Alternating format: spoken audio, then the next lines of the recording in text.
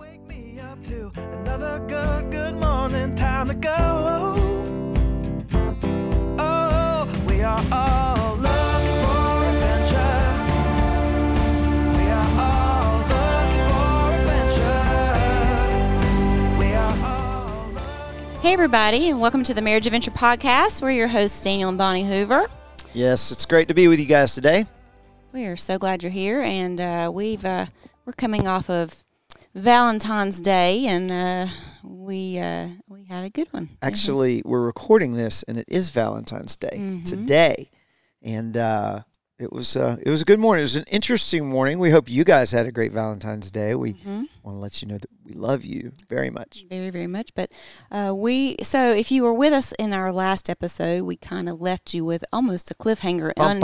Unintentionally, we had not really thought about it until things resolved this morning. We told you about Colby and sweet Colby. Don't give him a hard time, seriously. But Colby's a good kid. he is a good kid, but He's just an 11-year-old boy. he's an 11-year-old boy, and he was kind of on.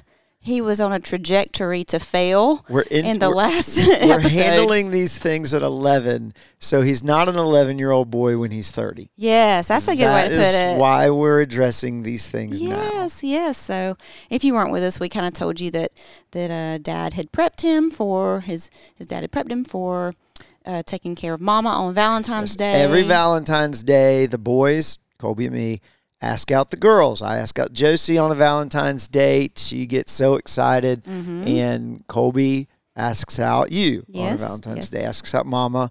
And we're actually going out of town this weekend. We've been out of town every weekend this month. And we've spent a little bit of money just personally on kind of enjoying. We've been out of town for business, but because we're going into towns we've never been into or fun towns, we'll take a day or two and do something fun. So we're going up in the Nashville area this weekend, speaking at a church up there. And so we were going to do something fun there. And we kind of decided, man, if we do Valentine's dates and that, we can't. It's gonna hit the budget. So we just said, why don't we do, we kind of made the decision, why don't we do some cheap, meaningful Valentine's dates, maybe like coffee or something fun, but we're not going to do big meals and spend a lot of money, so we can do something fun in Nashville. Yes. So Colby was privy to that conversation. He we kind of laid out the guidelines. Yeah, and so we get back in the car after that get out of the car after that conversation, and I overheard. Keep in mind, I had already warned him last week. You need to invite Mama out. Give her time. You got to give a girl time. Yep. You know, you need to get her a gift. If I can help, let me know. And what was his response? Okay. And then I've heard Josie. Can I go play my Xbox? Yeah, I heard Josie every now and then. Are you going to ask her? I will. And, Stop it, Josie. Yeah, and so I hear 2-year-old Colby saying that. I know. But and then we get out of the car after that conversation, and Josie asked me, "So, Mama, what are you doing on Valentine's Day?" In front of Colby, I said, "Well, I don't know. I have not been asked to do anything on Valentine's Day yet. So as of right now, I don't have plans." And Colby, I see him cut her the eyes like, "Shut up, Josie. You're not my mom." Yeah. And so we let it lie. We let it sit there. And so Colby went to bed. In the last podcast, we mentioned you guys. We're just going to let him fail or win if he win. Yeah, he has the opportunity to do either, and he failed. Bless his soul. Yes, he did. In a big way. You know, as a parent, you look for teachable opportunities.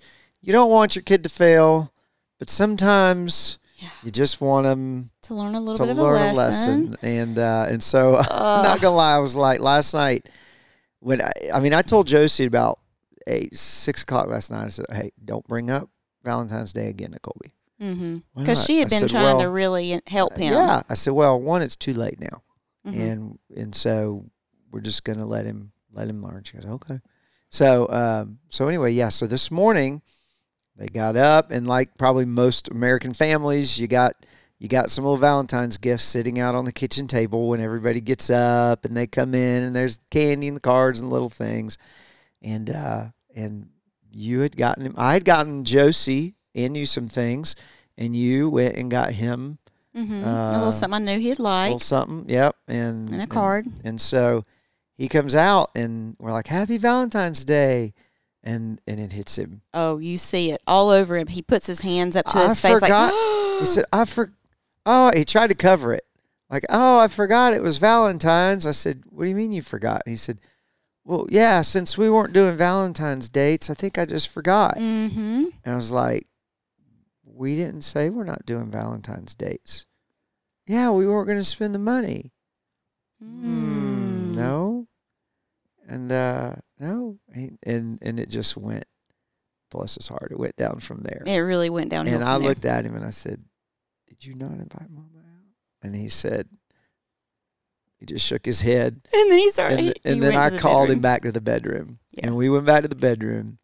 And I prayed. I said, Lord, let me handle this right. I don't want to, And I said, dude, did you not invite Mama out? No, sir. Did you get her anything? Because I know I didn't. You didn't ask me to help. No, I didn't. I said, well, last week you went to Target with Nana and Valentine stuff all around you. What'd you end up buying? A controller for my Xbox. Bless him. Oh, okay. All right. So you got that controller. Good. I said, what you been doing all week? Playing Xbox. Yep. And you forgot about Mama. Said you didn't get her anything. You didn't ask her out. And I said, I know you've been warned many times. I warned you. Josie warned you, reminded you. I said, dude, you were distracted. You were thinking about somebody else.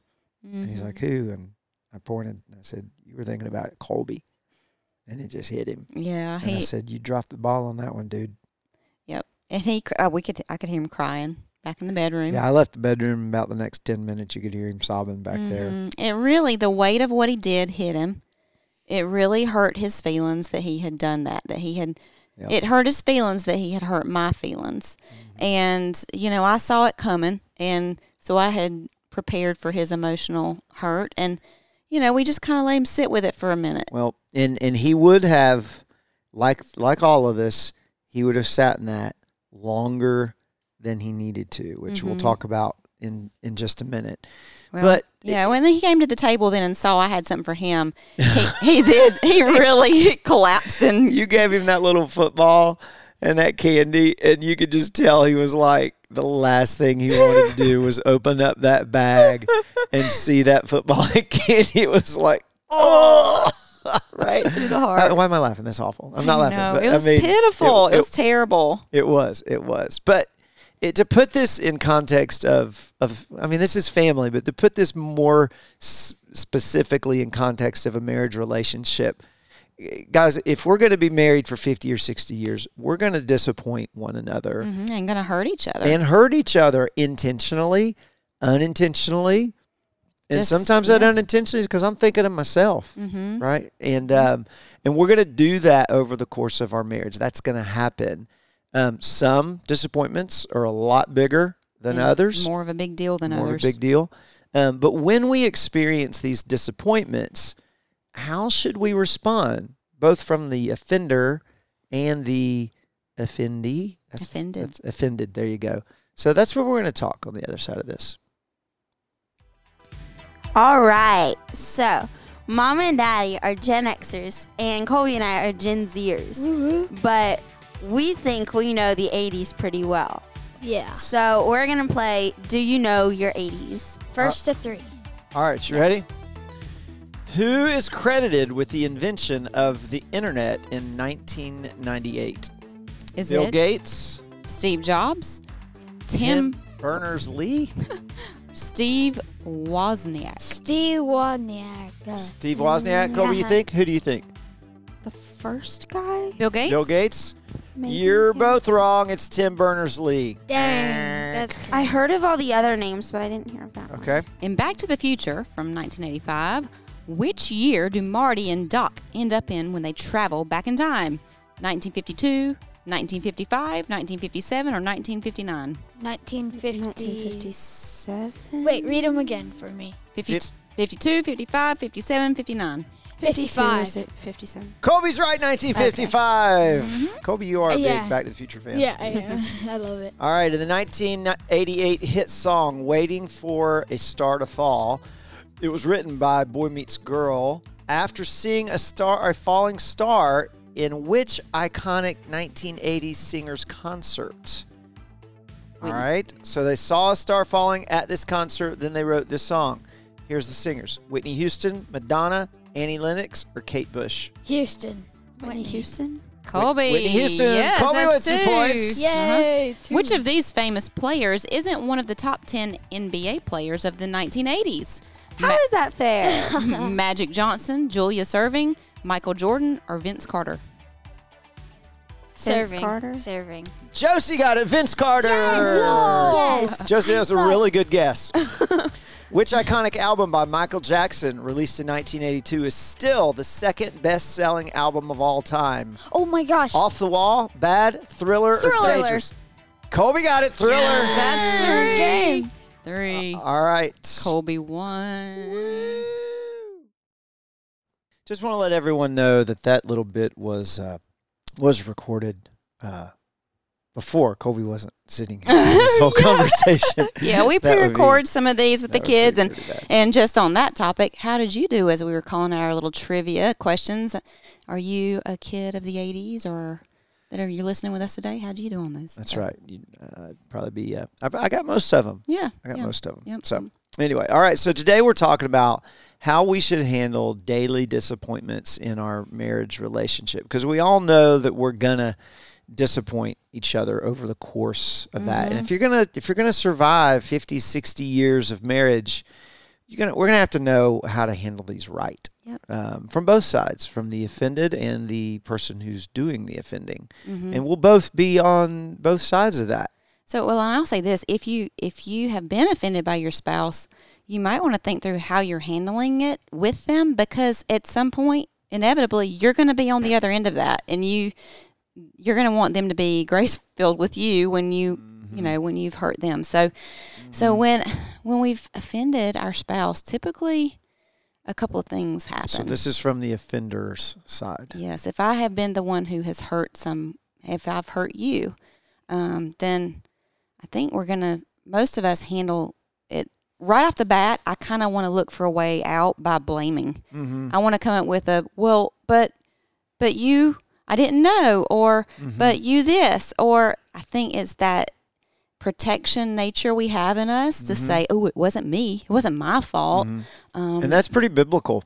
Not that it's right, but it's all through Bible, all through Scripture. I mean, from the garden to David to whomever you read in Scripture that gets caught in some sort of sin. Typically, there's some sort of blame. Or if we don't blame, we try to justify. Well, Adam immediately, it was the woman that you, God, gave me. Yeah, He blamed Adam and God. It's like, you gave her to blamed me. Eve and God, yeah. Or we try to justify it by saying, yeah, but you know, and a lot of times that happens with our kids, you know. Why are you doing that? Yeah, well, Colby did, you know, earlier this morning. It was so funny. Colby popped some Valentine's candy in his mouth, and I just looked at him, and he goes, Josie had 2 of them. I'm like, okay, is this the way It's not my sin. It was we hers. measure our intake of candy? Yeah. And he wasn't in trouble. But it was just kind of funny. But anyway, we typically want to blame, or we try to justify what we're doing, which is a sort of blame. Well, you did this. Well, I should feel this way because, you know, that. So what's a better way to handle that? Well, if we're in the wrong, owning up to what we've done. Yeah. And then That's hard. And that usually leads to an instant, when we're caught or when we own up to what we're done, it usually leads to an initial feeling of some sort of shame. And that's the understanding that what we did was wrong. Yeah. Is that shame. And I know that when we say shame, for some people, that's great. That's fine. For other people, especially Christians, we know that that the Lord doesn't bring condemnation. And shame is a form of condemning ourselves. And so I know as a Christian, a lot of Christians are, well, we shouldn't feel shame. We should, you know. Is shame the enemy? Is feeling shameful bad for what we've done? Well, I think that if we don't feel ashamed of ourselves in some form, it doesn't lead to repentance. I mean, shame is that recognition of, it's almost that alignment of, oh, I did something wrong. That is the recognition of sin. Uh-huh. It's the, man. I think in the beginning, in the instant, what you said, yes, it's that recognition. It's that first feeling, that shame of the weight. You know, is it sinful? Is it wrong? Well, I kind of liken it to, okay, if a man, if a beautiful woman walks by a man and he notices her, he glances, that's not sin. That's he didn't own that thought. It's you know, you can't help to see what you see. But when that glance turns into a consuming look, that's when it becomes sinful. That's when he owns it. That's when he's processing, right, and taking that in. Shame kind of works the same way, I guess. Immediate shame is a feeling we can't help. It comes on. It lets us know. It's almost conviction. Is shame and conviction in that sense the same? Yeah, I think it's how long we sit in it. I think shame is a vehicle. Shame is a vehicle that can move us towards rightly placed conviction over our sin and ultimately repentance. Or that initial shame could move us away from that, and it can move us towards self-loathing. Which is sin. Which is sin. I mean, self-loathing is still selfish. We still have our eyes on ourselves. Yeah. You know, this morning, and I think this is a great example of it, especially as an 11-year-old boy, right? He does it. He probably handled it better than most adults. So he has this initial shame, this initial, I understand what I did, and he just bursts into the tears. And so I leave him in the bedroom, let him process that for 10 minutes or so. We can hear him sobbing. And I walk back into the bedroom, and he's still sobbing on the bed. And I think you yelled in there, Colby, come on, let's open Valentine's. And he's like, I don't deserve it. Yeah. You know, which is knowing it's going into self-loathing. Yeah. Which is, you know, like again, he's 11. And so I walk back there, and he's still on his face. I said, come on, buddy, we're going to open up Valentine's. I don't deserve it. And I said, well, I don't know if I used a man up. But I said, hey, you got to man up.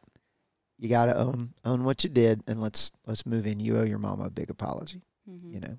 And so he got up, and he walked in there. Immediately came to me and hugged me. I'm so sorry. I'm so sorry. Which I think is a great illustration of where that vehicle of shame should lead us.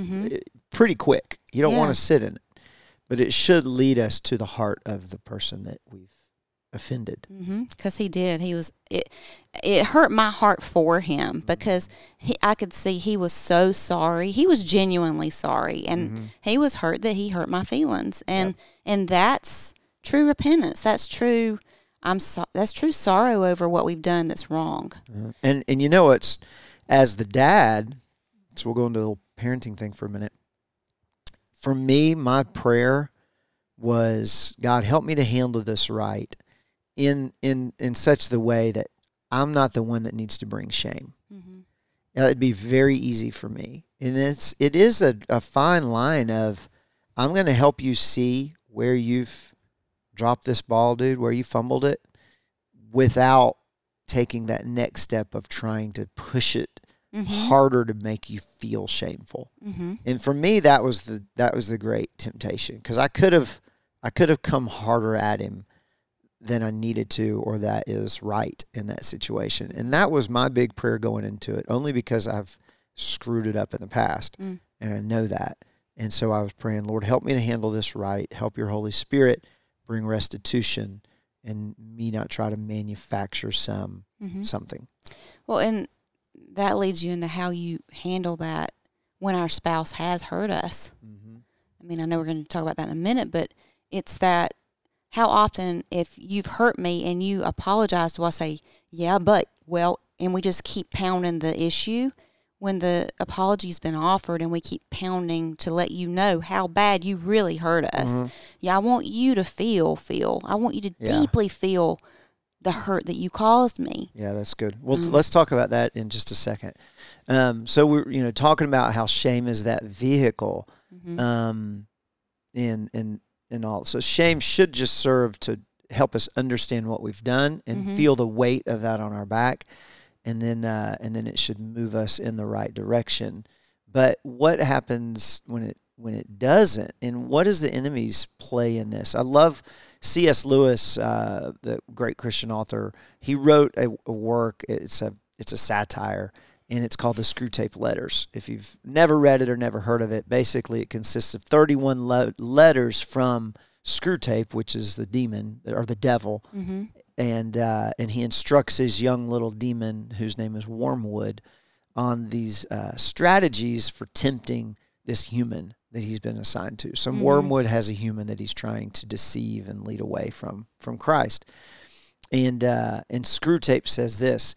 He says, "I see only one thing to do at the moment." This is right after someone has felt conviction and they're heading in the right direction. He says, "Your patient has become humble. Have you drawn his attention to that fact, that he's remorseful, that he's been humble?" He said, "Catch him at the moment he's really poor in spirit, and smuggle into his mind the gratifying reflection, by Jove," that's not a word we use now, but by Jove, I'm being humble. And almost immediately, pride, sneak in pride at his own humility, that will appear. And so you think when we're experiencing that shame, and when that shame starts to move towards humility and repentance, the enemy is going to try to use that to steer the car back towards sin or back away from the Lord. Well, even it can move it towards pride of being, remorseful, but it could, a lot of times you see that if somebody has, if they're in shame, a lot of times when they're self-loathing, it leads them down a darker path. Yeah, it really does. So it can either lead to pride, or it can lead to self-loathing, which can lead us right back into sin again. And then this is another passage from the book. He says, "You will say," this is Screwtape talking to Wormwood, "you will say that these are very small sins," pride and self-loathing. And like all young tempters, you're anxious to be able to report spectacular wickedness. In other words, you want to cause them to do big sins like murder and all that kind of suicide and all. But do remember, this is powerful, the only thing that matters is the extent to which you separate the man from the enemy, or the man from God, his enemy. So his whole thing is separate man from Christ. It doesn't matter how small the sins are, provided that their cumulative effect is to edge the man away from the light and out into nothing. Murder is no better than cards, if cards can do the trick. Indeed, the safest road to hell is the gradual one. The gentle slope, soft underfoot, without any sudden turnings, without milestones, or without signposts. Wow. He'll take even our sorrow, even our pride, and our shame and repentance, and heading towards repentance, and try to lead us back into sin. And I think that's why shame is so powerful for evil, and why we can't sit in it. I think it's an initial reaction we all feel when we get caught, but we got to allow the Holy Spirit to move us towards true repentance, not pride, and not self-loathing, but towards true repentance. Yeah. So, well, if we want that true repentance, we see it in the Psalms. King David in Psalm 51, he prays, "Hide your face from my sins and blot out all my transgressions." He's recognizing there the shame of his sins before God, and he says, "Create he's confessing his sins there too. Create in me a clean heart, O God, and renew a right spirit within me. Cast me not away from your presence, and take not your Holy Spirit from me. Restore to me the joy of your salvation, and uphold me with a willing spirit." That's good. There's so much in there. And he at the beginning, he says, "God, hide your face not from me," because if he said, "Hide your face from me," that would be this shame, and I can't run to you. I can't seek forgiveness. But he says, "Hide your face from my sins." So he's confessing his sins, and he's asking God to Restore him. restore him.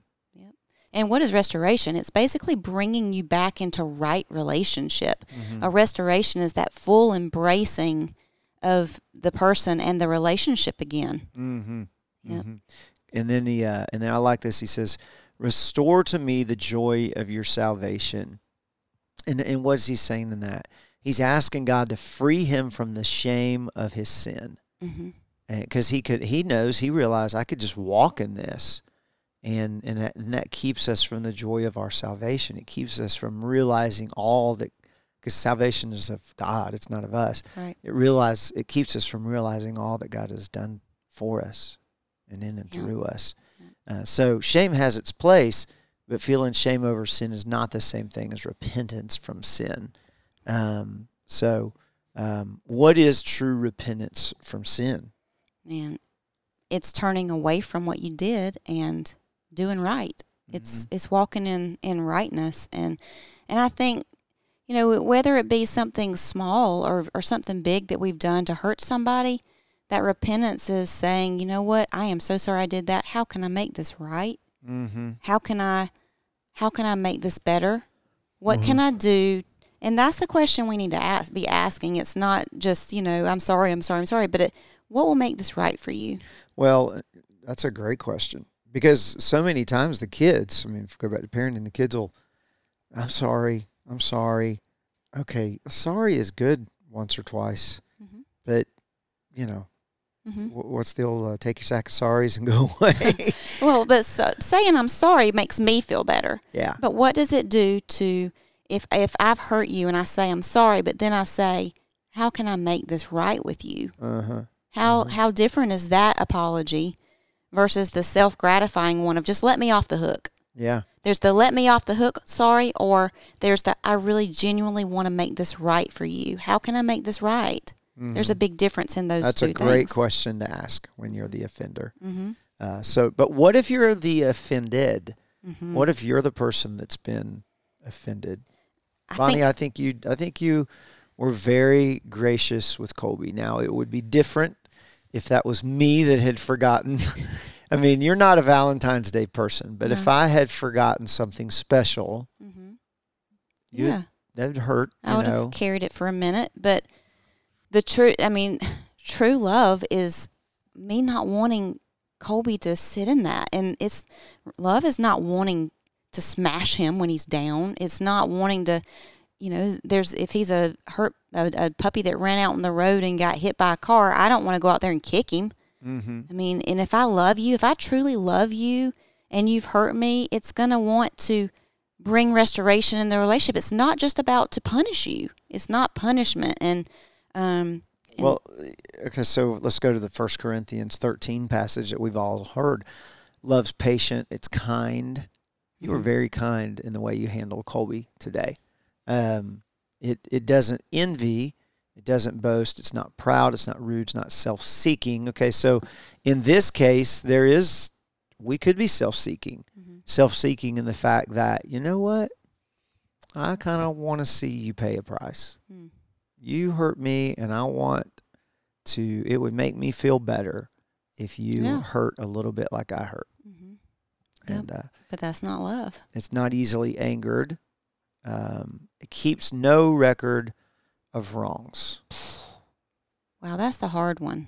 Mm-hmm. That's really hard to not keep record of what you've done to me. Mm-hmm. It's that, I can forgive you, but I'm not going to forget it.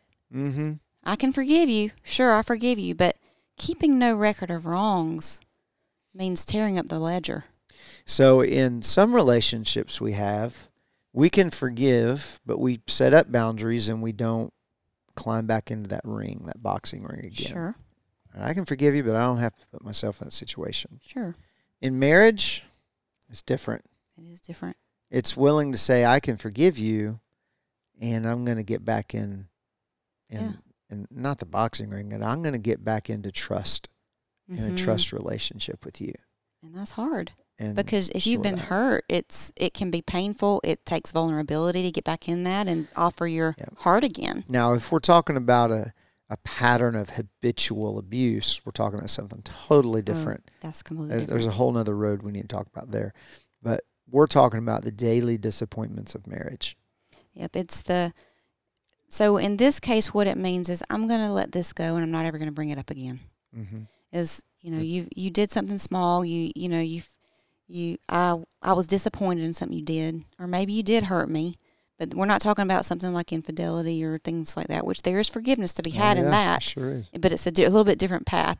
What we're talking about is keeping no record of wrongs for the things that have been committed, and when you truly move forward, there's a path forward. There's a way to have, there's a way to move forward in that, and I'm going to let it go. Does this go under the not everything's a hill to die on? Don't make a mountain out of a molehill. Yeah, some things. Well, it's like our burn pile. Yeah. So we have that's a really good illustration. We have this, it's like a fire pit, but it's when you live out in the country, it's a burn pile. So it's big. It's probably 6 foot by 4 or 5 foot. Something like that. And, it's huge. And so we'll take sticks and things and just throw in there and things that we want to burn. And after a while, we burn it. Mm-hmm. And so it's funny because we haven't burned it in a while because it's been raining so much. And so, but we keep throwing things on it. So what was just a little pile of sticks is now massive. Mm-hmm. We're going to have a full-on bonfire. When we burn that thing, it's going to be a bonfire. Yep. And that's what keeping a record of wrongs does to us. Mm-hmm. It starts out with one or two little things. And then we just little things, because there's not any sticks on there that's big.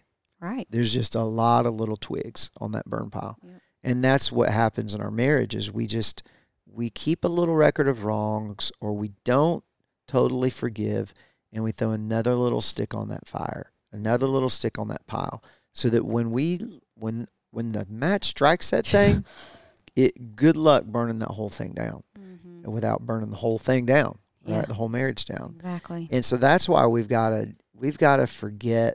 I mean, we've got to forgive as we go, and let things just die, and have grace. And that means asking for forgiveness and then extending forgiveness. Yep. Yep. And I think it's huge. Allow your spouse, when they come and when they apologize and when they're truly sorrowful for what they've done, allow them to make restitution. Mm-hmm. Allow them to apologize. Yeah. That's one thing I think a lot of us are not really good at doing, is allowing the other person to apologize. And what does that look like? Bonnie, I'm so sorry. I'm so sorry I did that. Yeah, but I just want you to know, this is what it felt like when you did this, and this is how it hurt me. And I know. I'm just really sorry. Well, you should be. Yeah.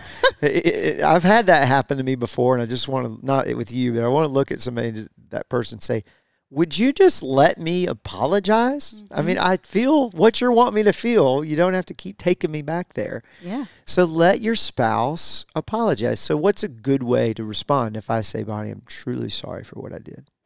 Well, when you explain what you've done, I think part of accepting an apology is that you want the person to know how they hurt you. And once they've done that, you can say, well, you know what? I forgive you. It did hurt, but I see you're sorry, and I want to move forward. Let's just move forward in this. Yeah, yeah. You know? And I think we said a couple of weeks ago over dinner, we were talking about some things that happened. We're like, last year's just a tough year. I think we need to accept grace over each other, give grace over each other, and move forward. Let's move forward. Yep. And so I think that's a big thing. Let them apologize, and then let them have a win. Mm-hmm. The next time they take a step, or the next time they try to do something, let them succeed at it. Yeah. Let them have a win and celebrate that win. Mm-hmm. Don't keep taking them back to the indiscretion, which I think goes back into a phrase we say, and we'll wrap up with this: forgive and forget. Mm-hmm. What does it mean to forgive? I think we understand that. It's willing to step into Christ's forgiveness. Yeah. Which the Bible doesn't give us an option. We have to forgive as He's forgiven us. But what does it mean to forget? And I love this definition of it. Forget just means I'm not going to bring it up again. Yeah. I'll remember it. It comes across your mind. You're not going to forget it, but I'm going to let you forget it. Yeah, that's a big deal. Not just that I'm going to not bring it up again, but I'll let you forget it. Mm-hmm. I'm not holding it over your head for the rest of your life. We're moving forward, and we're going to do this thing together. Yep. Yeah. So I think some really good action steps is, and you've probably been searching your heart the whole time we've been talking. Is there something you need to confess? Is there something that you need to own?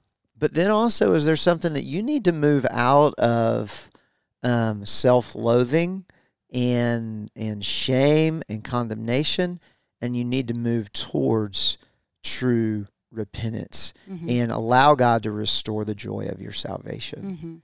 And then if you've been offended, is there something you're holding on to? Do you keep adding sticks to that burn pile? I do want to add this, that if you've been the one that's been hurt and offended and you're choosing to not forgive, now you are the one who's the offender towards the Lord. Now you're in sin. You're in sin and too. as much sin as they were. Yeah. So that's huge. So definitely ask those questions in your heart. And so that's really all we have for today. Man, we so appreciate you guys listening. We appreciate you joining us each week. If you like this podcast, please share it with your friends. When you see it on Facebook or Instagram, share that, and you can follow us there at The Marriage Adventure. You guys have a great week. We are all